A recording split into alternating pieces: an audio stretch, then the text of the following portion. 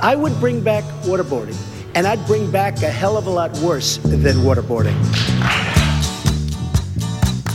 Yes, you would. And yes, you might. Well, I don't know why I came here tonight. That's why. I got the feeling that something ain't right. It isn't. I'm so scared in case I fall off my chair. And I'm wondering how I'll get down the stairs. Clowns to the left of me, jokers to the right. Here I am, stuck in the middle with you. Yep. Yes, I'm stuck in the middle with you. From Pacifica Radio in Los Angeles, this is the BradCast, as heard on KPFK, 90.7 FM in LA, up in Oregon on the Central Coast on KYAQ, and in Cottage Grove on Queso, in Lancaster, Pennsylvania on WLRI, in Maui, Hawaii on KAKU, in Columbus, Ohio on WGRN, in Palinville, New York on WLPP, Grand Rapids, Michigan's WPRR, New Orleans, WHIV, Gallup, New Mexico's KNIZ, Concord, New Hampshire's WNHN, Fayetteville, Arkansas's KPSQ, Seattle, Washington's KODX, Red Bluff and Redding, California's KFOI, Round Mountain, California's KKRN, and Minneapolis, St. Paul's AM 950 KTNF. We also stream coast to coast and around the globe every day on the internets on the Progressive Voices channel, Netroots Radio, Indie Media Weekly, FYI Nation, NicoleSandler.com, Radio Free Brooklyn, GDPR, Revolution 99, Workforce Rising, Detour Talk, and many other fine affiliates across this planet Earth, blanketing planet Earth 5 days a week. I'm Brad Friedman, your friendly investigative blogger, journalist, troublemaker, muckraker, all around swell fellow, says me, says me, and says at the end of the show, yesterday's show, we had Yes. somebody who stopped by bradblog.com/donate, left a nice note, and Yes. called me a swell fellow. Well, there you go. That person also said that the show is fun. Well, I'm glad. I'm glad somebody's having fun. Yeah, well, I know. And just because he said that, let me ruin it by talking about torture a little bit today, shall we? All right. First, and of course, that's Desi Doyen. Hi, Des. Hi. Say hello to the people. I am here, All right. yes. There we go. I wanted to, a lot of media outlets, they make corrections to stories. They bury them at the end of the story or at the end of the show. We like to put our corrections up front. If you listen to this show, you know that we like to, when we make a mistake, we like to admit to it right off the bat. Well, in this case, we didn't really make a mistake, so to speak. One of my guests did, and even she did not really make a mistake. She was basing her comments off of a report that a lot of folks have been citing of late over at ProPublica regarding torture. And so I want to sort of correct the record here. We spoke with Marcy Wheeler a few days ago, national security journalist, and she talked about the waterboarding of Abu Zubaydah that was overseen by Gina Haspel, or said to have been overseen by Gina Haspel. Gina Haspel is the deputy chief of the CIA, and she has been nominated by Donald Trump to become the director of the CIA, with Donald Trump taking the current director of the CIA, Mike Pompeo, and moving him over to Secretary of State to take the place of Rex Tillerson, who he fired a few days ago. So we were talking about Gina Haspel and her role in torture during the George W. Bush administration, and Marcy Wheeler had cited the fact that Abu Zubaydah had been waterboarded 83 times. Now, to be clear, waterboarding is torture. It has been found to be torture over and over again across the globe. There is no actual debate about this other than a few George W. Bush, Dick Cheney dead enders in this country. But the fact is, waterboarding is torture. Zubaydah was tortured 83 times by waterboarding.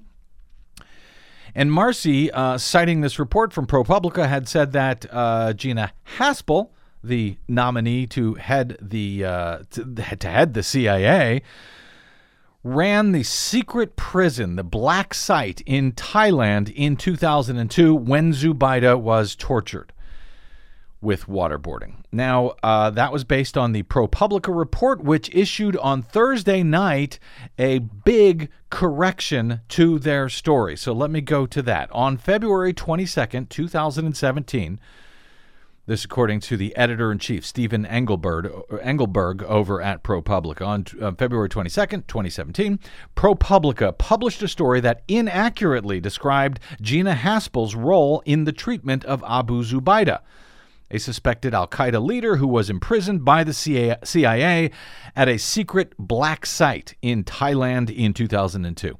The story said that Haspel, a career CIA officer who President Trump has nominated to be the next director of Central Intelligence, oversaw the clandestine base where Zubaydah was subjected to waterboarding and other coercive interrogation methods that are widely seen as torture. The story also said she mocked the prisoner's suffering in a private conversation.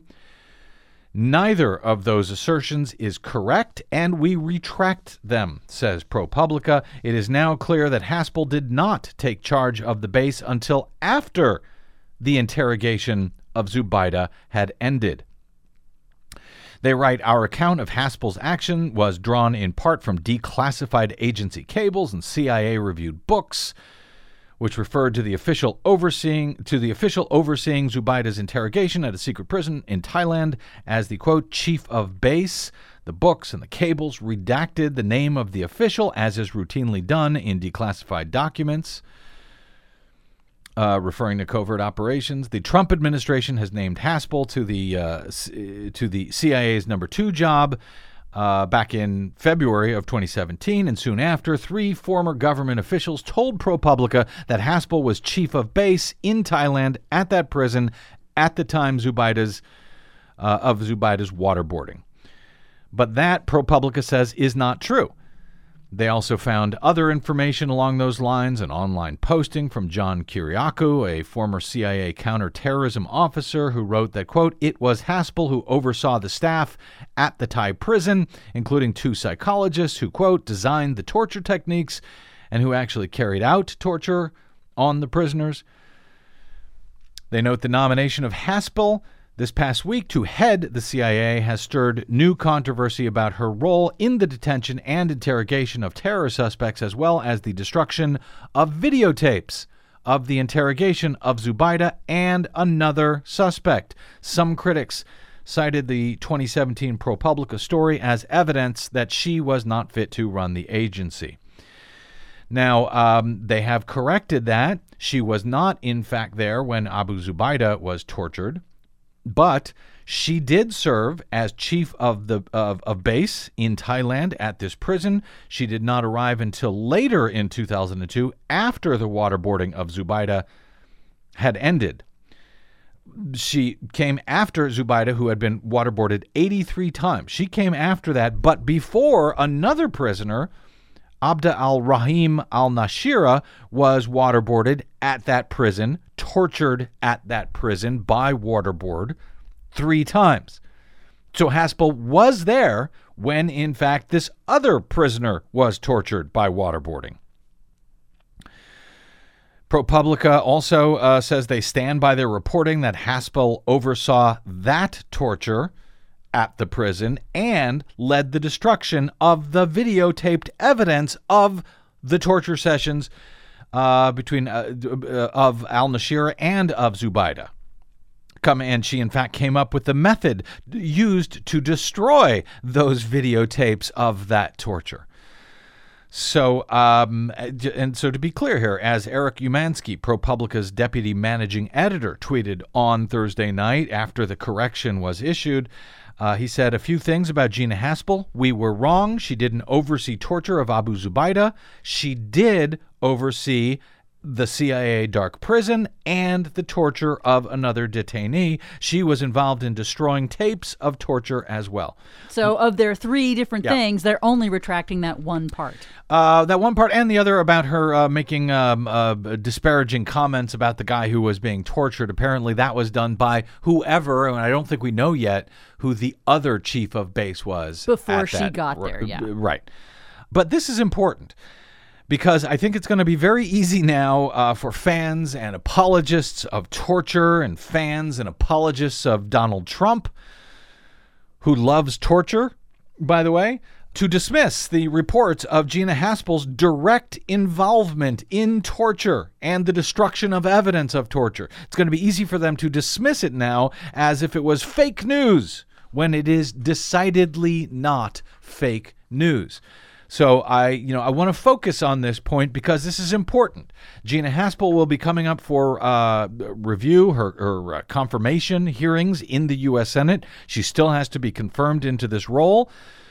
And from everything that we know, including this correction by ProPublica, Gina Haspel is a torturer. That would make her a war criminal. And so make no mistake, this is still a very serious thing. And make no mistake, Donald Trump is very much in favor of torture. Here's a clip of Donald Trump at February, I think this was February 2016. Yes, during the presidential campaign. During the campaign, was this one of the debates, I think? Yes. Here's what Donald Trump had to say about waterboarding and torture. Well, I'll tell you what. In the Middle East, we have people chopping the heads off Christians. We have things that we have never seen before as a group. We have never seen before. Not since medieval times have people seen what's going on. I would bring back waterboarding, and I'd bring back a hell of a lot worse than waterboarding. Mr. Trump, thank you. So he would bring back waterboarding, which is torture, and he would bring back a hell of a lot worse than waterboarding. And he admitted as much. And now he has nominated someone who oversaw waterboarding and torture and the destruction of evidence for those crimes. He has now nominated her to become the chief of the Central Intelligence Agency, which oversaw that torture during the George W. Bush regime. Federal prosecutors in Munich, Germany, are currently reviewing a request to issue an arrest warrant for Gina Haspel, Trump's recently named nominee to head the CIA. Haspel currently serves as the deputy director for the CIA. And as Law and Crime notes, this is Colin Kalmbacher at Law and Crime. She must still be approved by the U.S. Senate. But this is as Germany is considering a request to issue an arrest warrant for her. Haspel's tenure as chief of base at the secret CIA prison in Thailand and what she did while serving in that role is the subject of the arrest warrant request in Germany.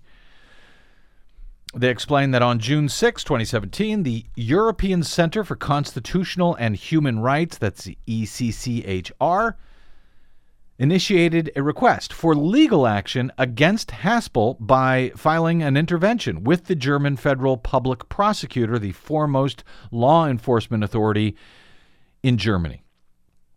The office is currently led by the Attorney General Peter Frank. ECCHR's legal intervention was made by way of a 6-page document titled CIA Torture Submission on Gina Haspel to German Federal Prosecutor.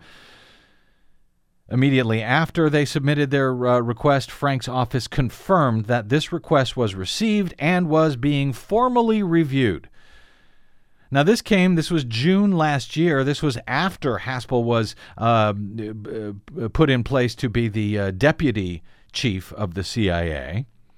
And according to the German public broadcaster Deutsche Welle, the investigation into those formal charges for Haspel is presently ongoing. The human rights group's request is based on the alleged violation of the European Convention on Human Rights, Article 3. This article prohibits torture and, quote, inhuman or degrading treatment or punishment, unquote. There are no recognized exceptions or limitations on the right not to be subject to torture under this section.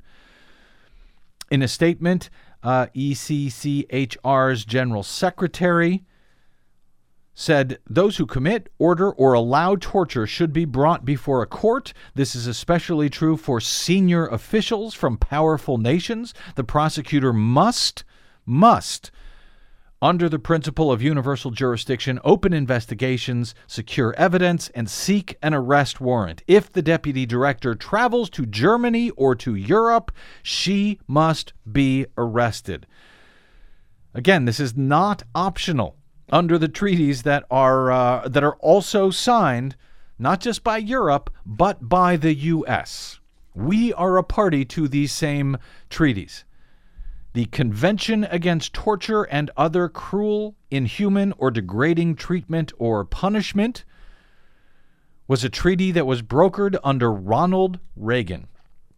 And in 1988, May 20, 1988, Ronald Reagan, King Reagan, wrote a letter to the U.S. Senate when he was hoping that they would approve this treaty, that they would confirm this treaty in the U.S. Senate.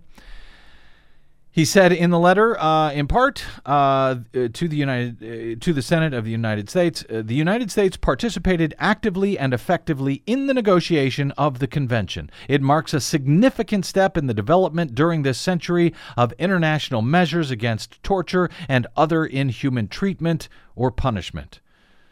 Torture, he describes as an abhorrent practice, unfortunately still prevalent in the world today. Each state party, he notes, is required under this convention either to prosecute torturers who are found in its territory or to extradite them to other countries for prosecution. By giving its advice and consent, President Reagan wrote, by giving its advice and consent to ratification of this convention, the Senate of the U.S. will demonstrate unequivocally our desire to bring an end to the abhorrent practice of torture. That was President Ronald Reagan in May of 1988, sending this letter requesting that the U.S. Senate ratify this treaty, which the U.S. Senate did. I think it was under George H.W. Bush. It was after Reagan had left office, but they did so. The U.S. is a party to that treaty. This is not optional. You must either prosecute torturers or extradite them to some other country that is a party to this treaty that will prosecute the torturers. Nonetheless, the CIA's torture program, which has been admitted, it was admitted to by former President Barack Obama, who admitted that we did this. It was admitted to by Obama, by various high-level officials and whistleblowers and participants in an official U.S. government, several U.S. government reports. It was initially denied, of course, the torture program's existence at all and Haspel's role in the program. But those are now a matter of public record and a matter of public interest to Germany and others in Europe. In 2005, at a time when both members of Congress and terrorism defendants were asking for evidentiary materials relating to torture, Haspel was the one who drafted the cable ordering the destruction of videos of the treatment of Nashiri, the waterboarding of Nashiri, and still more incendiary ones depicting Zubaida's torture. Her boss, Jose Rodriguez, described in his memoirs about what happened back in 2005 when she wrote these cables calling for this evidence to be destroyed. He wrote, "The cable left nothing to chance. It even told them how to get rid of the tapes. They were to use an industrial strength shredder to do the deed." So, again, torture is illegal, period, under a whole bunch of international pacts and treaties to which the U.S. is bound as a party. It's also illegal under U.S. domestic law. And yet, in 2009, to his eternal shame, then President Barack Obama, who admitted we had done it, he announced a sort of a blanket immunity for any and all of the U.S. officials who were engaged in the Bush administration torture program. But while the legality of that order is in question, Barack Obama does not have the right to just sort of issue blanket immunity. I don't believe he made it an official pardon or anything. He just basically said, we're not going to prosecute these torturers. Nonetheless, that does not release other parties to those torture conventions, those torture treaties, from their duties. In fact, according to those treaties, if the nation harboring those who committed the torture do not bring that torturer to justice, it is the requirement of other countries, a party to that treaty, to take action under it. So if Haspel is confirmed by the U.S. Senate, we will likely have, as the head of the CIA, the head of the U.S. Central Intelligence Agency, someone who cannot even travel to Germany or elsewhere in Europe without facing the threat of potential arrest when she arrives there. That, by the way, is why George W. Bush and Dick Cheney don't really travel anywhere outside the U.S. In general, because they too could be arrested where they go under these treaties that we signed, that Ronald Reagan and George H.W. Bush fought so hard for.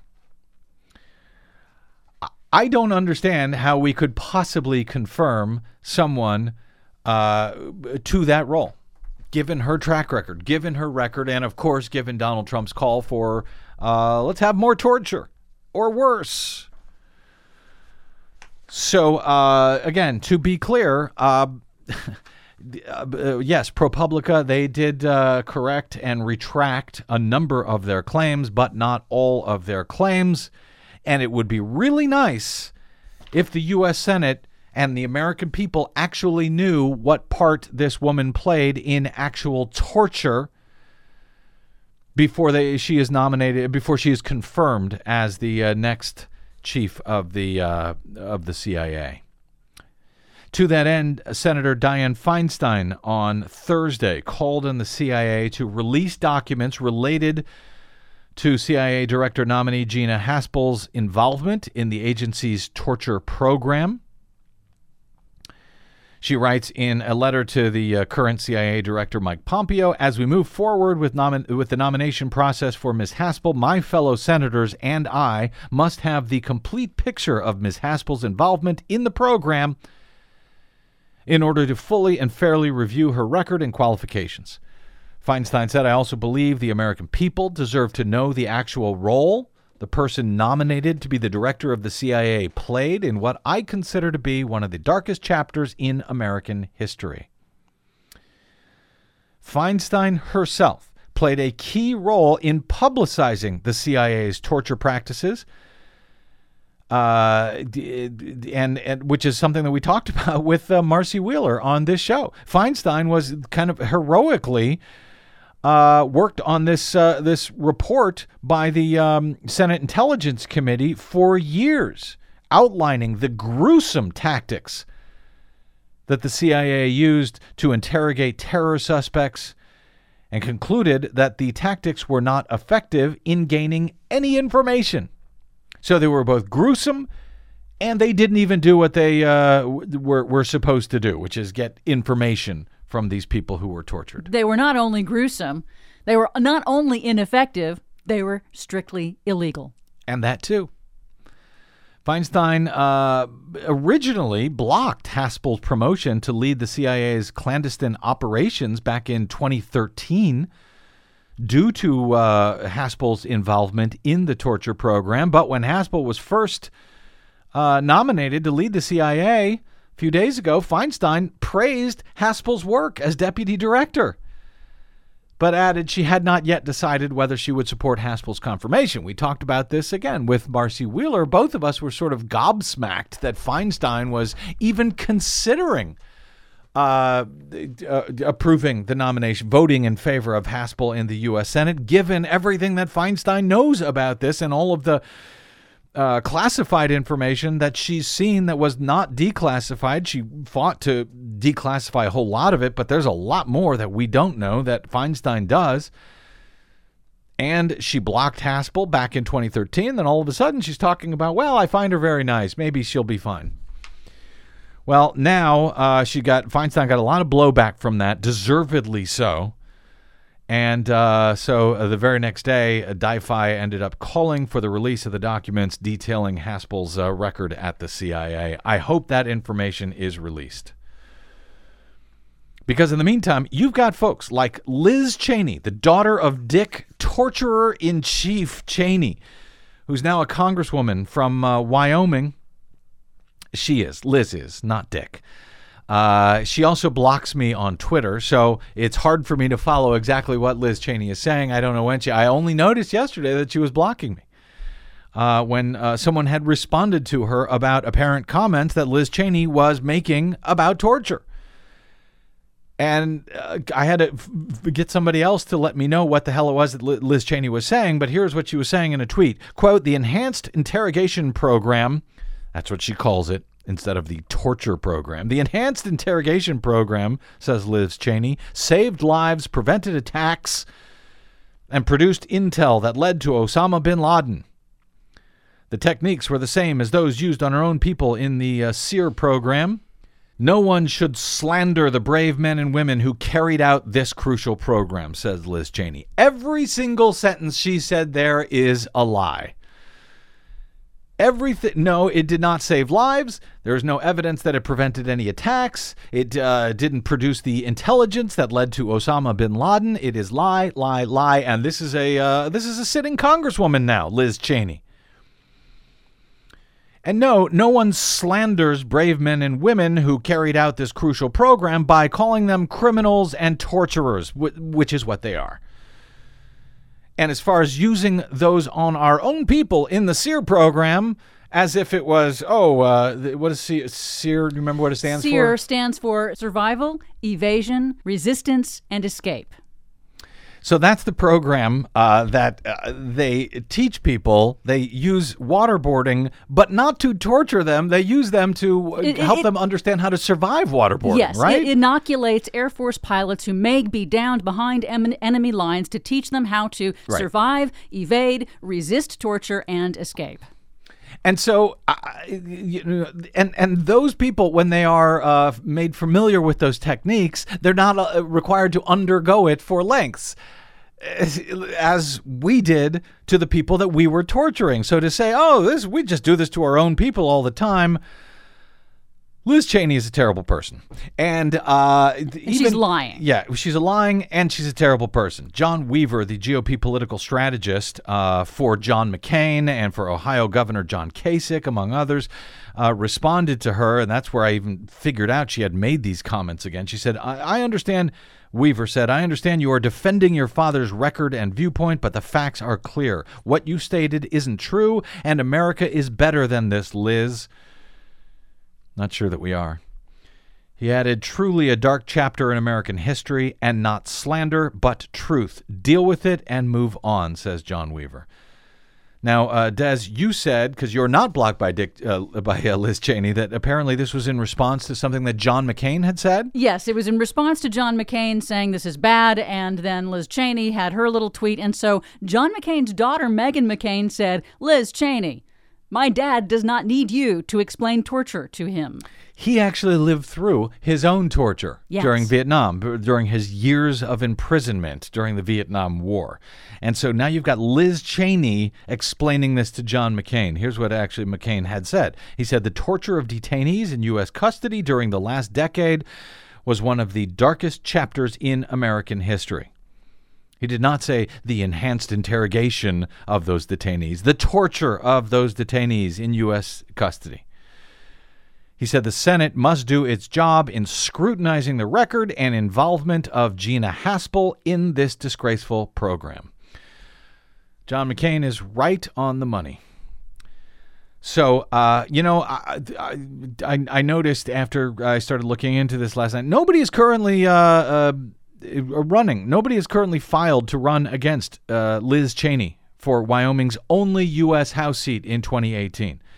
So it would be nice if a Democrat stepped up to do that. They only have one House seat. Liz Cheney is the one who occupies it, and she loves torture. Might be nice if a Democrat stepped up to run against her, or even a Republican to primary the queen of torture in the U.S. House. All right. Quick break. We'll try to cheer up. Okay, that was the darkest part of the show, I think. Yeah. I think we'll try to find something to cheer me up anyway after this break. But I wanted to be clear on that record. All right. I'm Brad Friedman. This is the BradCast. Don't touch that dial.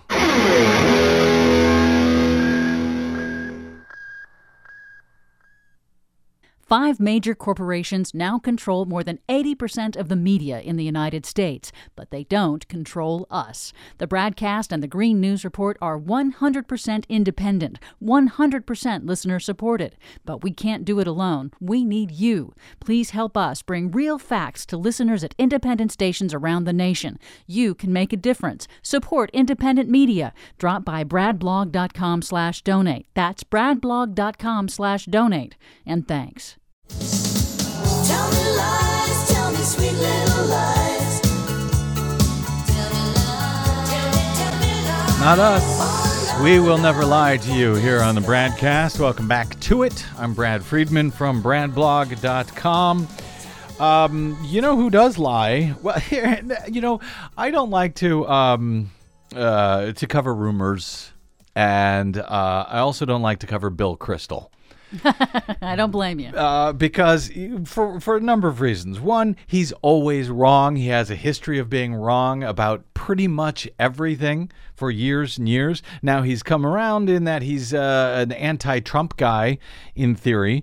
He's a Republican, but he's an anti-Trump guy, a never Trump guy. But he's still kind of always wrong. And plus, I don't like to report rumors. Nonetheless, Bill Kristol has some rumors that he's reporting on Twitter, and he says, quote, "This is room-int," which means rumor intelligence, but he says pretty credible room-int.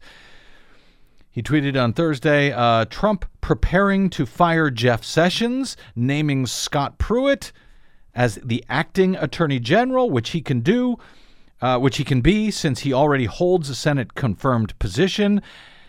And Pruitt fires Mueller as AG, and then McMaster is likely to be replaced by John Bolton, and Shulkin also out of the way. Shulkin is the head of the Veterans Administration, right? The key place there, two key points there. One, of course, McMaster and the possibility that he'll be replaced by crazy man John Bolton, who, as Marcy Wheeler said the other day, would be in charge of nuking North Korea.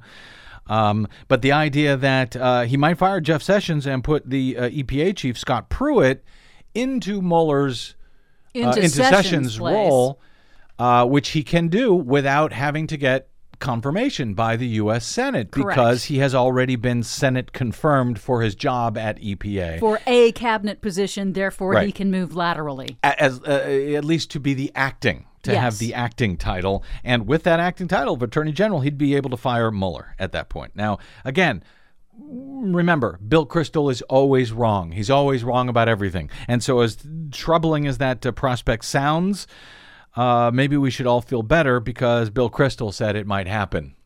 Which means that it probably won't. Keep your fingers crossed, because those are all very disturbing developments if they were to happen. Yep, and they could happen at any time before we go off the air. I don't think Donald Trump has yet fired anybody today, but the day is still young. This comes at a time that Special Counsel Robert Mueller has reportedly subpoenaed the Trump Organization itself. That is as Bloomberg describes, Bloomberg News describes a line that President Donald Trump had set out early in the investigation as a red line. He said that, you can investigate Russia, but you can't investigate me and my business dealings and the Trump Organization along those lines. Now, the breadth of the subpoena that was reported by the New York Times is still unknown. It's unclear exactly what it is they're subpoenaing from the Trump Organization. But Trump has suggested that he views his real estate business as beyond the purview of Mueller's investigation. Bloomberg says the development triggers new concerns that Trump, who is in the midst of a high-level staff shakeup, may try to oust Mueller, which could set off a political crisis in Washington and perhaps even a constitutional struggle. Trump has never said explicitly that he would fire Mueller if the prosecutor went after Trump's finances, but asked by the New York Times last July whether that would be a red line, Trump replied, "I think that's a violation."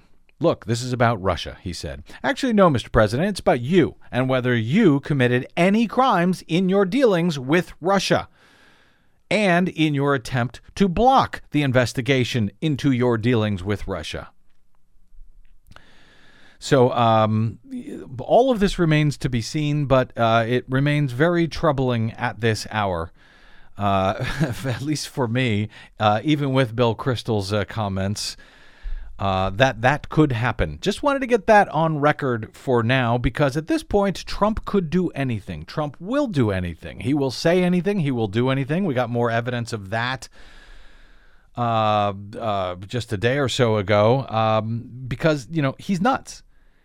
He will do what he damn well wants. He thinks he can get away with anything and that nobody can or will stop him, which, by the way, might be true. He is even willing now to admit to being a huge liar. As a matter of fact, he's bragging about being a huge liar. You probably heard this story, but I think it's of note for several reasons, including the way the media is now dealing with Donald Trump. I found this striking and, frankly, refreshing, the way Washington Post reported on this piece that was filed very late on Wednesday night for Thursday's paper.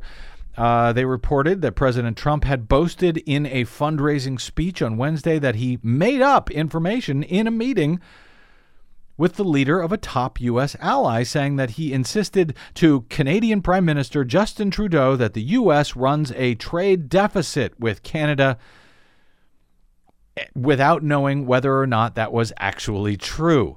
Donald Trump was bragging about this. Here's the quotes from Washington Post, who received audio tapes of this fundraiser in St. Louis, Missouri. I may have had some family members at that fundraiser. I haven't confirmed it with them, but it's very possible. Anyway, but I digress. Here's what apparently Trump said, according to these tapes. Trudeau came to see me. He's a good guy, Justin. He said, no, we have no trade deficit with you. We have none. Donald, please, Trump said, mimicking Trudeau, according to audio obtained by the Washington Post. Nice guy, good-looking guy, comes in. Donald, we have no trade deficit. He's very proud because everybody else, we're getting killed. So he's proud. I said, wrong, Justin, you do have a trade deficit. I didn't even know, he admits. I had no idea. I just said, you're wrong. You know why? Because we're so stupid, and I thought they were smart. I said, you're wrong, Justin. He said, nope, we have no trade deficit. I said, well, in that case, I feel differently. I said, but I don't believe it. He says, I sent one of our guys out, his guy, my guy, they went out, check, because I can't believe it. Well, sir, you're actually right. We have no deficit. But that doesn't include energy and timber, and when you do, we lose $17 billion a year. It's incredible. This is what Donald Trump was saying. So he's admitting that he was lying to the Prime Minister of Canada, or at least making stuff up, did not know, admitting he had no idea whether we had a trade deficit or not, claiming that Canada didn't know what they were talking about, that we do have a trade deficit.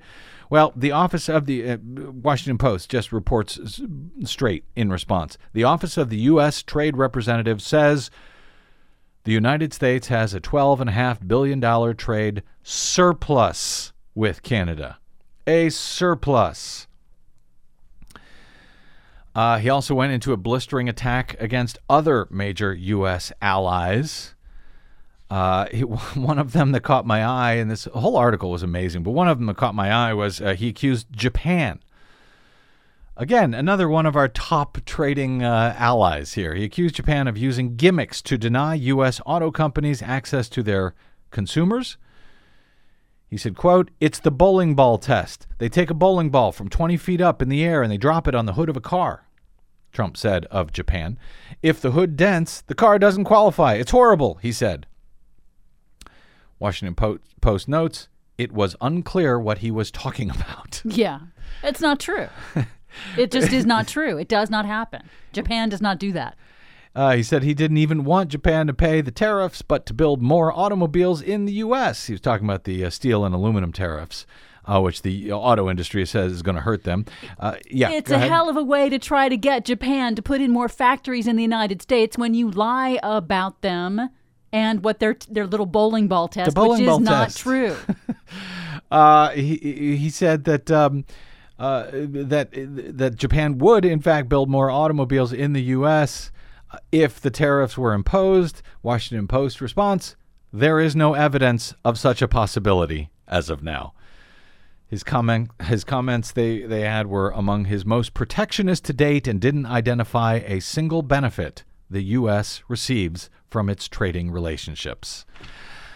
So good for the Washington Post for, getting the information in the first place, obtaining those tapes, but B, just speaking so directly to how Trump is making stuff up, is just lying. With impunity so far, I might add. And bragging about it, bragging to his own donors that he doesn't know anything. I think progress in writing about this was just gobsmacked by the pantheon of deceit that President Donald Trump has constructed in his brief civic career. And they quote Bella DiPaolo, a social scientist who has extensively studied liars and the makeup of personalities that regularly traffic in deceit. She said Trump is unlike most of the people that she has researched. Quote, his lies are both more frequent and more malicious than ordinary people's. She wrote for the Washington Post, saying, by telling so many lies and so many that are mean-spirited, Trump is violating some of the most fundamental norms of human social interaction and human decency.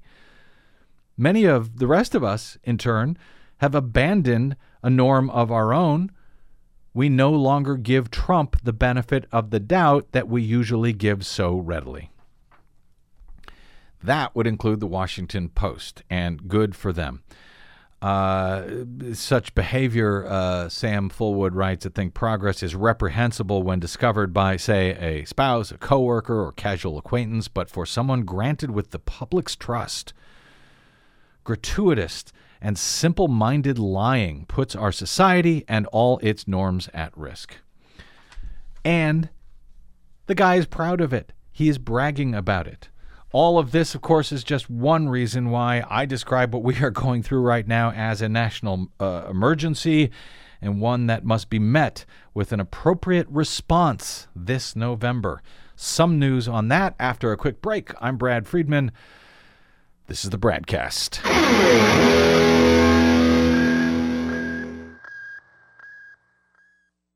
Hey, this is Brad. Do you enjoy your non-corporatized, commercial-free BradCast? Yeah, me too. But we need your help to stay that way. Please consider supporting the investigative blogging, broadcasting, and muckraking that we do here on the BradCast and the Green News Report and bradblog.com with a donation. It's easy. Stop by bradblog.com/donate and drop a few dollars in the tip jar. You can make a one-time contribution or an automatic monthly donation of any amount you like. It's easy. It'll take you about 60 seconds, and you'll help me and Desi stay on the air to continue our troublemaking and muckraking without the corporate influence of anyone. Got it? Thanks. Stop by bradblog.com/donate to help us out today. Blackbird singing in the dead of night. Take these broken wings and learn to fly. All your life you were only waiting for this moment to arise. Welcome back to the BradCast. Brad Friedman from bradblog.com. Sad news on Friday. Congresswoman Louise Slaughter, a Democrat who represented the Rochester, New York area in Congress since 1987, died on Friday morning in a Washington, D.C. hospital. She was 88 years old and one of the longest-serving women in the House of Representatives. She was serving in her 16th term. She fell ill at her Washington residence last week and was taken to George Washington University Hospital to receive treatment and monitoring for a concussion. She was recognized as a fierce legislator who blazed trails for other women to enter politics. Jamie Romeo, chair of the Monroe County, New York Democratic Party, said she was a living icon for women from all walks of life who wanted to get off the sidelines and make a positive change in their community. She retained her Southern accent long after her move from from her native Kentucky. She was known to charm constituents and colleagues alike with a folksy manner. The progressive Slaughter also was willing to step into the political trenches. Norm Ornstein, a resident scholar at the Conservative American Enterprise Institute and a friend of hers, said that Slaughter refused to let her age slow her down. He said, what struck me most the last 10 years, as I get a little older myself and find I don't have quite the energy I once did, this was somebody that was just an Energizer bunny, feisty, and wouldn't take crap from people. I had no idea that Louise Slaughter was 88 years old. Neither did I. I mean, she couldn't have been a day over 60 if I hear that's me.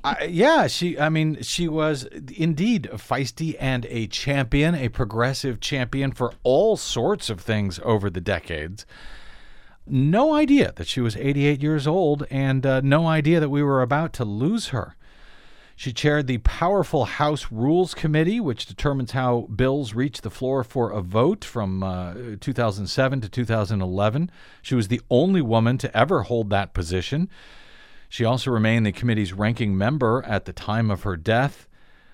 Senate Minority Leader Chuck Schumer said Congresswoman Louise Slaughter was a giant.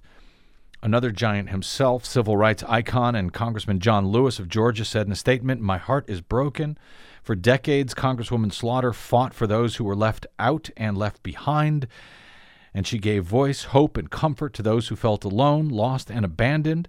I vividly remembered working to break the cycle of violence against women with her and to stop discrimination based on race, income, religion, ability, region, gender identity, or genetic information.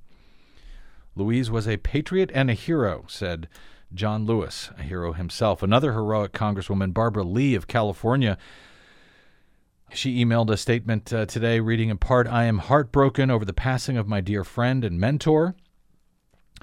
Louise was a fighter and champion for American working families for over 30 years. She was a trailblazer, the first woman to serve as the chair of the Rules Committee, and the only microbiologist in Congress." Yep.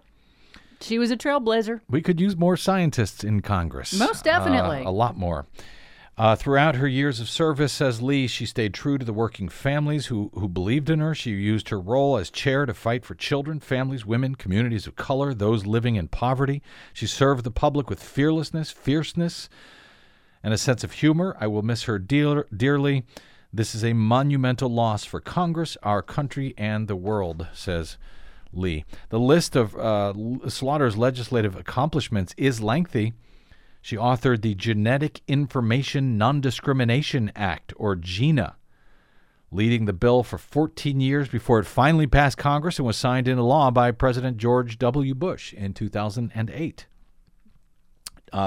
She was instrumental in the passage of the STOCK Act, which stands for Stop Trading on Congressional Knowledge. Essentially, that was the act to at least begin to curb insider trading by members of Congress, which did not used to be illegal. No. In fact, her law led to disclosures about former Health and Human Services Director Tom Price. Mm-hmm. Remember him? His controversial stock trades back when he was a House member, and he was privy to that confidential pharmaceutical industry information. That he traded on and made a lot of money on, apparently. Yep, her bill led to those disclosures. She also co-authored the landmark Violence Against Women Act, which has helped reduce the cases of domestic violence by 67% since 1994. In 2009, by the way, she also brought the Affordable Care Act to the House floor for the historic vote. So she will be missed by Democrats, Republicans, and frankly, Americans alike. A special election will be held to elect someone to serve out the rest of her term, which expires in January. Governor Andrew Cuomo in New York will set a date for that special election. In the meantime, the 2018 midterms, as you may have heard, are already underway. And on that news, we've got some cheerier news for Democrats. The Cook Political Report on Friday, a top nonpartisan election handicapper, shifted 9 U.S. House races to more favorable for Democrats in this year's midterm elections. The new ratings The new rating changes that were released on Friday come a few days after Pennsylvania's nationally watched House special election, where Democrats will likely have a huge upset in that district, in Pennsylvania's 18th congressional district, one that Trump won by nearly 20 points in 2016. Democrat Connor Lamb declared victory on election night. He leads the Republican in that race, Rick Saccone, by just 627 votes out of more than 128,000 cast. The New York Times has called it for Connor Lamb. The Associated Press still has not.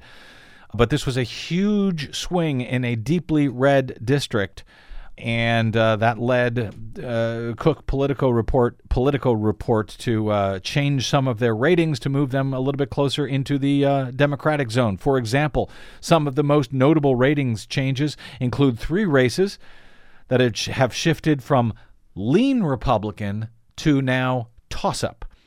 Those are seats held by Republican Congress members Leonard Lance in New Jersey, Brian Fitzpatrick in Pennsylvania, and Keith Rothfuss in Pennsylvania. Those were lean Republican districts. Now they are full toss-ups. Other notable rating changes include the shift from likely Republican to just lean Republican. For Congressman Steve Pierce's open seat in New Mexico, and the special election to fill the seat vacated by Ohio Rep. Pat Tiberi.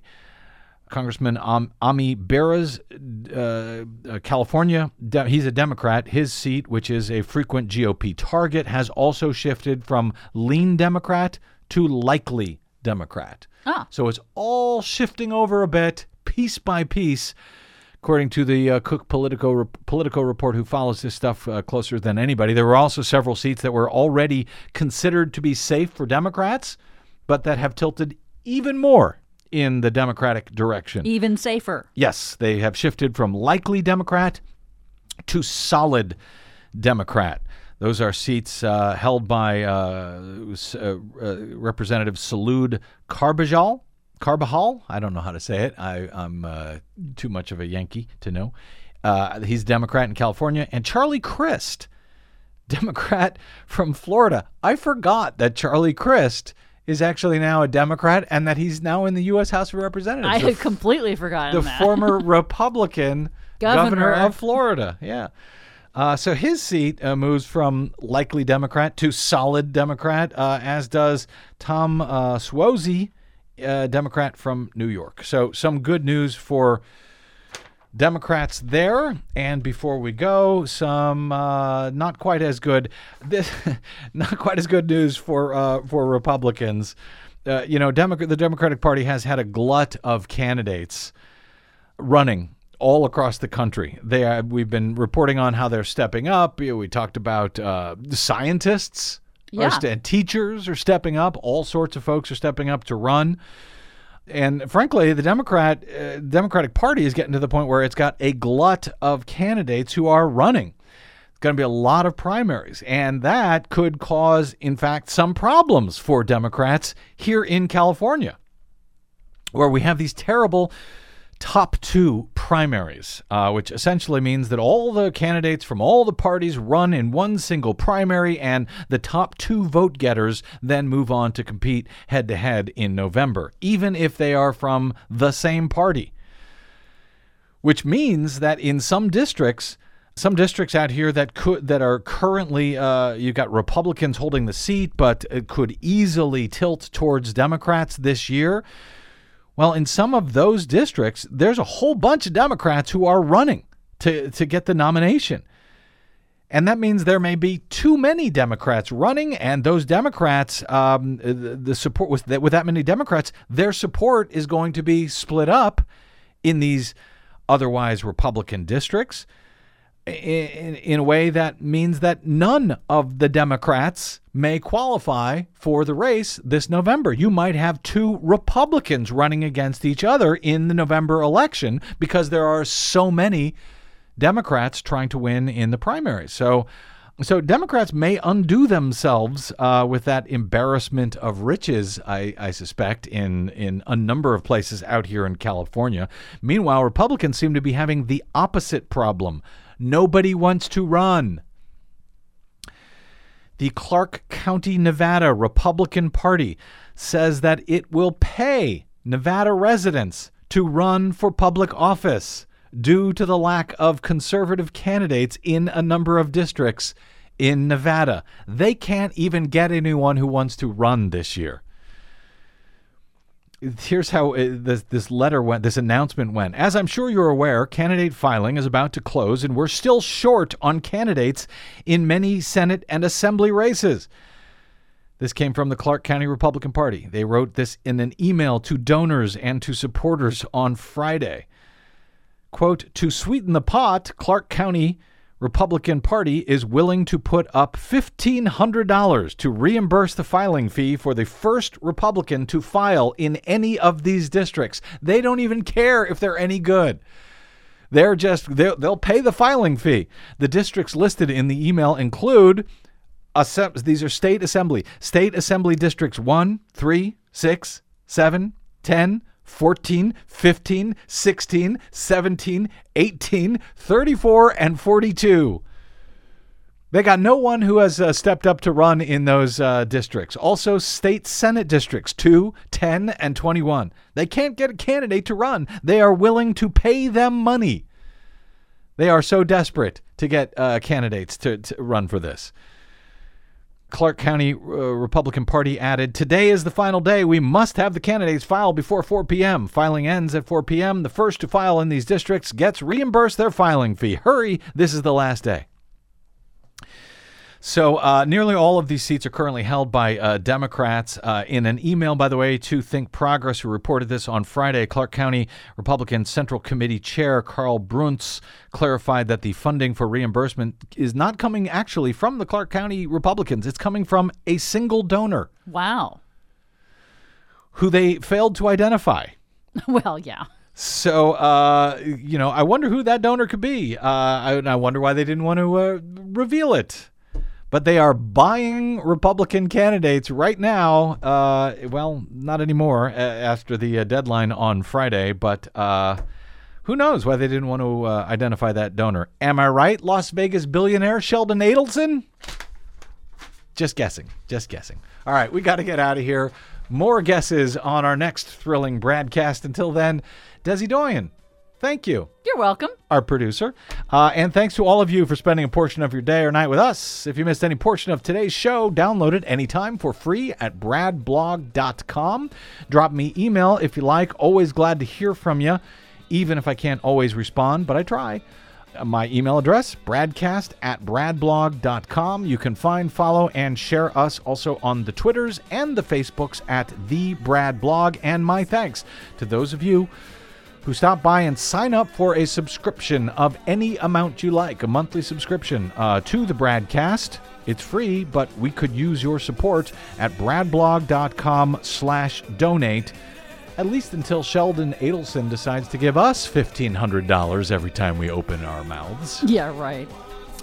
We may be waiting for a while. So thank you. bradblog.com/donate. That's it. Until we meet again, I'm Brad Friedman. Good luck, world.